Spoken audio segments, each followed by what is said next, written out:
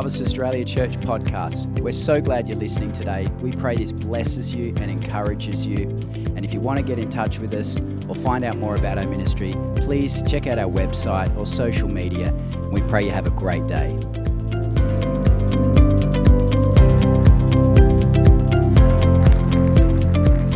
Thanks so much, Marty. What a beautiful morning it is. It is the first day of the month, first day of the week. It's the 1st of April today, my favorite month of the year. Louise and I got married in April. We'll be coming to the marriage seminar for sure.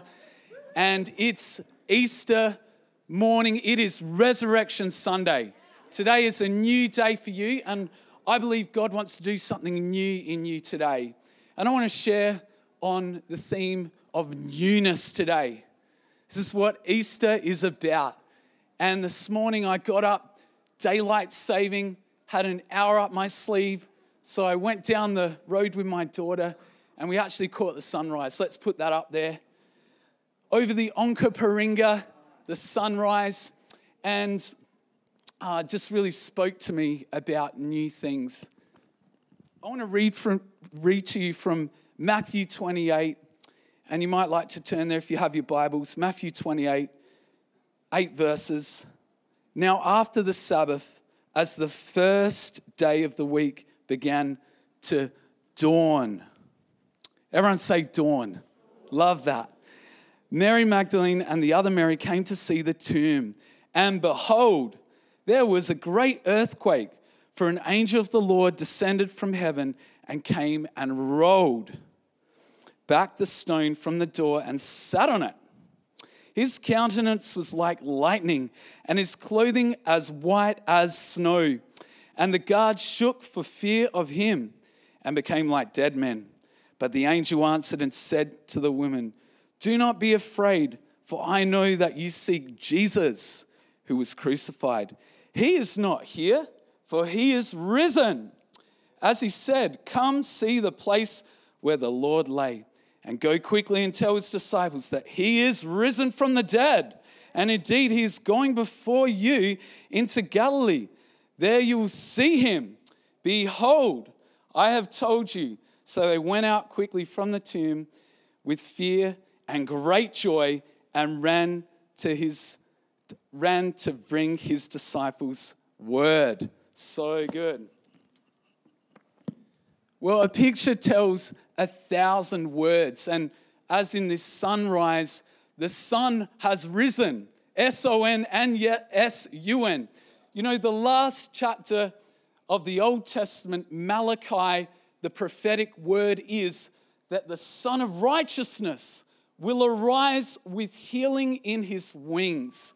A name for Christ, the Son of Righteousness. And I love that Jesus rose on the third day, on the first day of the week, on that new day, as the new dawn light broke in. And this marvelous picture for our lives. You know, everything looks different in his light. In his new light, everything looks different. And we can behold our lives in a really powerful way with fresh eyes. And I wonder, do you have resurrected eyes this morning, where you see everything and everyone and all circumstances in the light of the risen Son? Isn't that a beautiful thought? Sometimes we are overwhelmed with darkness in our lives and death, faced with death. But we, on Easter Sunday, know that we come face to face with life himself, the resurrection and the life, Jesus Christ. And in so many of these Easter morning encounters of Jesus and his friends, there was a suddenly, there was a surprise, there was a sudden newness. Whoa, here's a man who was dead and now he's alive. You know, Jesus will never die again. Every day we can get up and know, we can face tomorrow because he lives. And Jesus Christ is the one that will never, ever die again. You know, there's a man who died, but he'll never die again. There's a man that descended into darkness, to the lowest place of humanity, and he took dominion in that place. And he rose up from the grave in a glorious resurrection. And that resurrection shines over our lives. So there's newness in his resurrection power every day. The Bible says that though our outward man is perishing, our inward man is being renewed day by day. There's renewal. He's the God of renewal and recovery. He is the Lord of restoration. He's the risen King. Jesus Christ is alive. And he wants us to see things with fresh eyes through his eyes. So good. He wants to participate. He wants us to participate in this resurrection new light. Also, I want to share with you that because of the resurrection, there's new life. The Bible says in 2 Corinthians chapter 5, verse 17, says, old things have passed away. Behold, new creation. And the former things have passed away. Oh, sorry, what does it say? Let's turn there. Get a hold of this. 2 Corinthians chapter 5, verse 17. It's good to memorize this one. Therefore, if anyone is in Christ, he is a new creation. Old things have passed away. Behold, all things have become new. I love the word behold, and that was what the angel said, didn't he? Behold. So good. Are you beholding today this newness? Those old things have gone. They're passed away. They're no more. Everything is new. And this new life in our life changes us, transforms us. When we believe in Jesus, we become born again in our spirit. And every day we're getting transformed. Do you know that Jesus, he absolutely loves newness? He made wine, new wine at the wedding feast. He instituted a new covenant. That's the South African coming out, new covenant. He has brought us into a new creation with a new nature. One day we'll get a new body like his. We have come to a new creation, the new Jerusalem, and there'll be a new heaven and a new earth. Because of the resurrection, you know, the life of God has become resurrected life. This life is death resistant. This life is anti-fragile. This life has a bounce back. You've got a bounce back within you. You've got a comeback within you. Every time life might knock you down, whether it's sickness, financial struggles, relationship problems, there can be resurrection life that comes and takes over. Behold, all things are new. He's going to do something new in you. When I got baptized, it was very funny. I got baptized in my uncle's swimming pool. And not many years before that, he was chasing me off his property down the road. And I felt so accomplished because I outran him, you know. And he did not like it because this dude, he's like a Bear Grylls uncle, Uncle Bren. He's so manly, you know. He dived down a lagoon and retrieved an Aboriginal artifact boomerang that's now in the museum. So I felt really good, you know, I outran him. But my family knew that something had happened in my life. I was a bit of the black sheep, the dark cloud of the family. But there we were at the swimming pool where I'd done many a karate kick, fly kick up on one of my cousins, you know, to the horror of my auntie and my aunties actually, Auntie Busy, Auntie Ruth. And but there I was now in the water, and the guy who baptized me was a bit of a character. He made everyone take their shoes off and we were around. And I went down and I came up and I had an experience of what I'd come into by faith, newness. The anger that I felt, which was something of the old nature, I had an experience of just that being absolutely terminated. I didn't feel anger anymore. I didn't feel that frustration that lasted. It was left behind in the grave. It was left in the water. You know, they came looking. He wasn't in the tomb. He had risen up. And I rose up and I was filled with love, liquid love, as the Holy Spirit's life, His newness filled me to overflowing. And I couldn't stop hugging people, and this boldness of love started coming out of me. I felt Jesus coming out of me. You know, the new life is His life. Jesus didn't come to make you a better person. He came to make you a new person. And as I came up from the water, I heard a splash, or just after, and one of my cousins had kicked the other cousin, pushed the other cousin into the water. But then he came and gave me a big hug, so all was forgiven. And then the guy, Kevin, who baptized me, said, "Who else wants to get baptized?" And with that, the two aunties that I thought hated my guts, they decided to get baptized. All things had become new in my life. This newness was overwhelming my life. He's stronger than the power of darkness. The Bible says that through death, He destroyed him who had the power of death, that is the devil, and released those that all their life was subject to the bondage of the fear of death. And I had no more fear, because fear is of the old, and now I'm in the new. And because He died, I can get up, I can live this life, because He's the risen King, but He's the reigning King. He's the one that has dominion over everything. He has all authority in heaven and earth. And go therefore and make disciples, baptizing them into the Father, in the name of the Father, Son, the Holy Spirit. So good. And I'm with you even to the end, He says. You know, it's new light, it's new life, but there's a new hope as well. There's a new hope for us because of what happened over 2,000 years ago. There's a new hope for humanity. Jesus Christ is this new hope. We've come into a living hope. Isn't that a beautiful name for Christ? He's a living hope. When sometimes we have that doom and gloom, that foreboding sense of what is coming next to me, what's life going to throw at me next? How am I going to get up and go to work?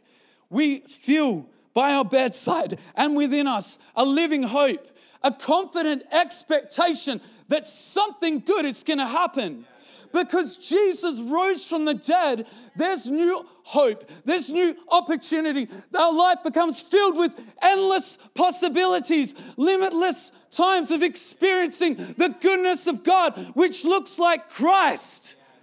And we are in Christ, and He is in us. And there's now no condemnation. Nothing could ever separate us from the love of God. We are one with Him. You know, Jesus came, He died, He was buried, and He rose, yes, to forgive us, but also to justify us, to give us His righteousness, and to make us one with the risen Son. Ha ha. You are partakers. You are now participants in this light, in this life. You look like light. You feel like life. Whenever you show up, there's new hope that is around you. That resurrects people who are feeling stuck. That resurrects people that are feeling entombed. That brings out who they are, their potential. And only Christ can do that. Oh, the glory of Him. Praise the Lord. You know, Jesus Christ, when those two women, Mary and Mary, you know, I love that song, don't you? In my generation, there was a song that teenagers would dance to by Mary and Mary. These shackles, you know, they don't belong or something. I just want to praise Him. Just want to praise Him. Yeah. Come on, sister. Yeah. So Mary and Mary, here they are. And they're faced with Jesus Christ, the risen Lord. And, you know, Jesus would do this, wouldn't He? He would catch up with those that were downcast, sad, grieving, a little bit lost, feeling like they're in a nightmare. And the risen Lord would show up and awaken them to the reality that is true, the reality of the gospel. Everything else is fading away, but Jesus lives forever. And the gospel is powerful to bring salvation. And Jesus would do this. He would catch up with people. He caught up with the one who felt like he was too far gone, backslidden, back to where when Christ found him, fishing, he had caught nothing all night. Simon Peter, he calls him and restores him. The two on the road to Emmaus out of Jerusalem, they're grieved. The Lord comes up beside them. They don't know it's him. What are you talking about? Why you're so sad? You know? And then he begins to explain to them from the scriptures how Christ had to suffer and he rose again.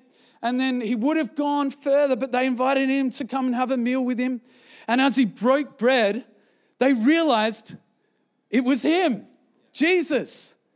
And then, boop, he disappeared. And they went and told the others. They said, did not our hearts burn within us as he explained the scripture, burning with that new hope, burning with resurrection, life, and power. He caught up with them. He wants to catch up with you today. And he caught up with Mary and Mary in the garden. First it was Mary Magdalene and later these two. Mary Magdalene, the one he cast out 7 demons from. The first person to the risen Lord to appear to, a woman. But then later, Mary and Mary, they're going on their way after listening to what the angel said to go and tell the disciples who were afraid, who were hiding. And this is what resurrection says. And this is what resurrection says to you today. And we'll put that up there. And as they went to tell his disciples, behold, Jesus met them saying, rejoice. So they came and held him by the feet and worshipped him. Then Jesus said to them, do not be afraid. Go and tell my brethren to go to Galilee, and there they will see me. I want to invite the band up. Those two things, newness in your life, doing something new in you. It'll feel like joy. Joy where there maybe hasn't been joy before. Not joy just as a commodity given to you, but joy from the overflow of his eyes. His smile, the twinkle in his eye, the glistening in his smile. Jesus is happy. Jesus is alive. Jesus is overjoyed. Jesus is celebrating today, just like the angel who rolled the stone away and sat on it. He sat on it, friends. He's like, yep, he sat on that stone. Jesus was a man acquainted with sorrow and grief, but he doesn't look like that anymore. Yes, he was a man amongst men because he fitted in. He just looked like everyone. Doesn't mean he was ugly, people. He is beautiful. He is stunning. Some of you are afraid of what life might bring, which is ultimately afraid of death. You are not facing death today. You are facing resurrection. You are facing Jesus. And though we have not seen him, we rejoice with joy inexpressible and full of glory, because one day we'll see him face to face. And that disciple who said, I'm not going to believe unless I see him, Jesus showed up and said, hey, see this, the holes, the wounds, the scars. Come on, touch. Thomas fell down and worshipped. Jesus said, blessed are those who believe but have not seen. I believe that there's resurrection here today. Some of you are feeling it. I want to invite you to stand. Some of you are beginning to sense, wow, it's just about knowing him and having a relationship with resurrection, that joy will be found in my life. And that last thing there, don't be afraid. Another translation says, throw off your fears. You can throw off your shackles.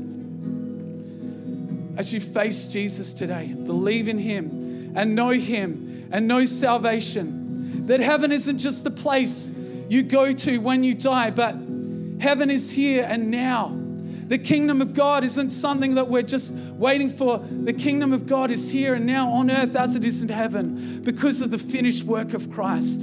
The King is here. Jesus is here. We're making this place a place where Jesus is.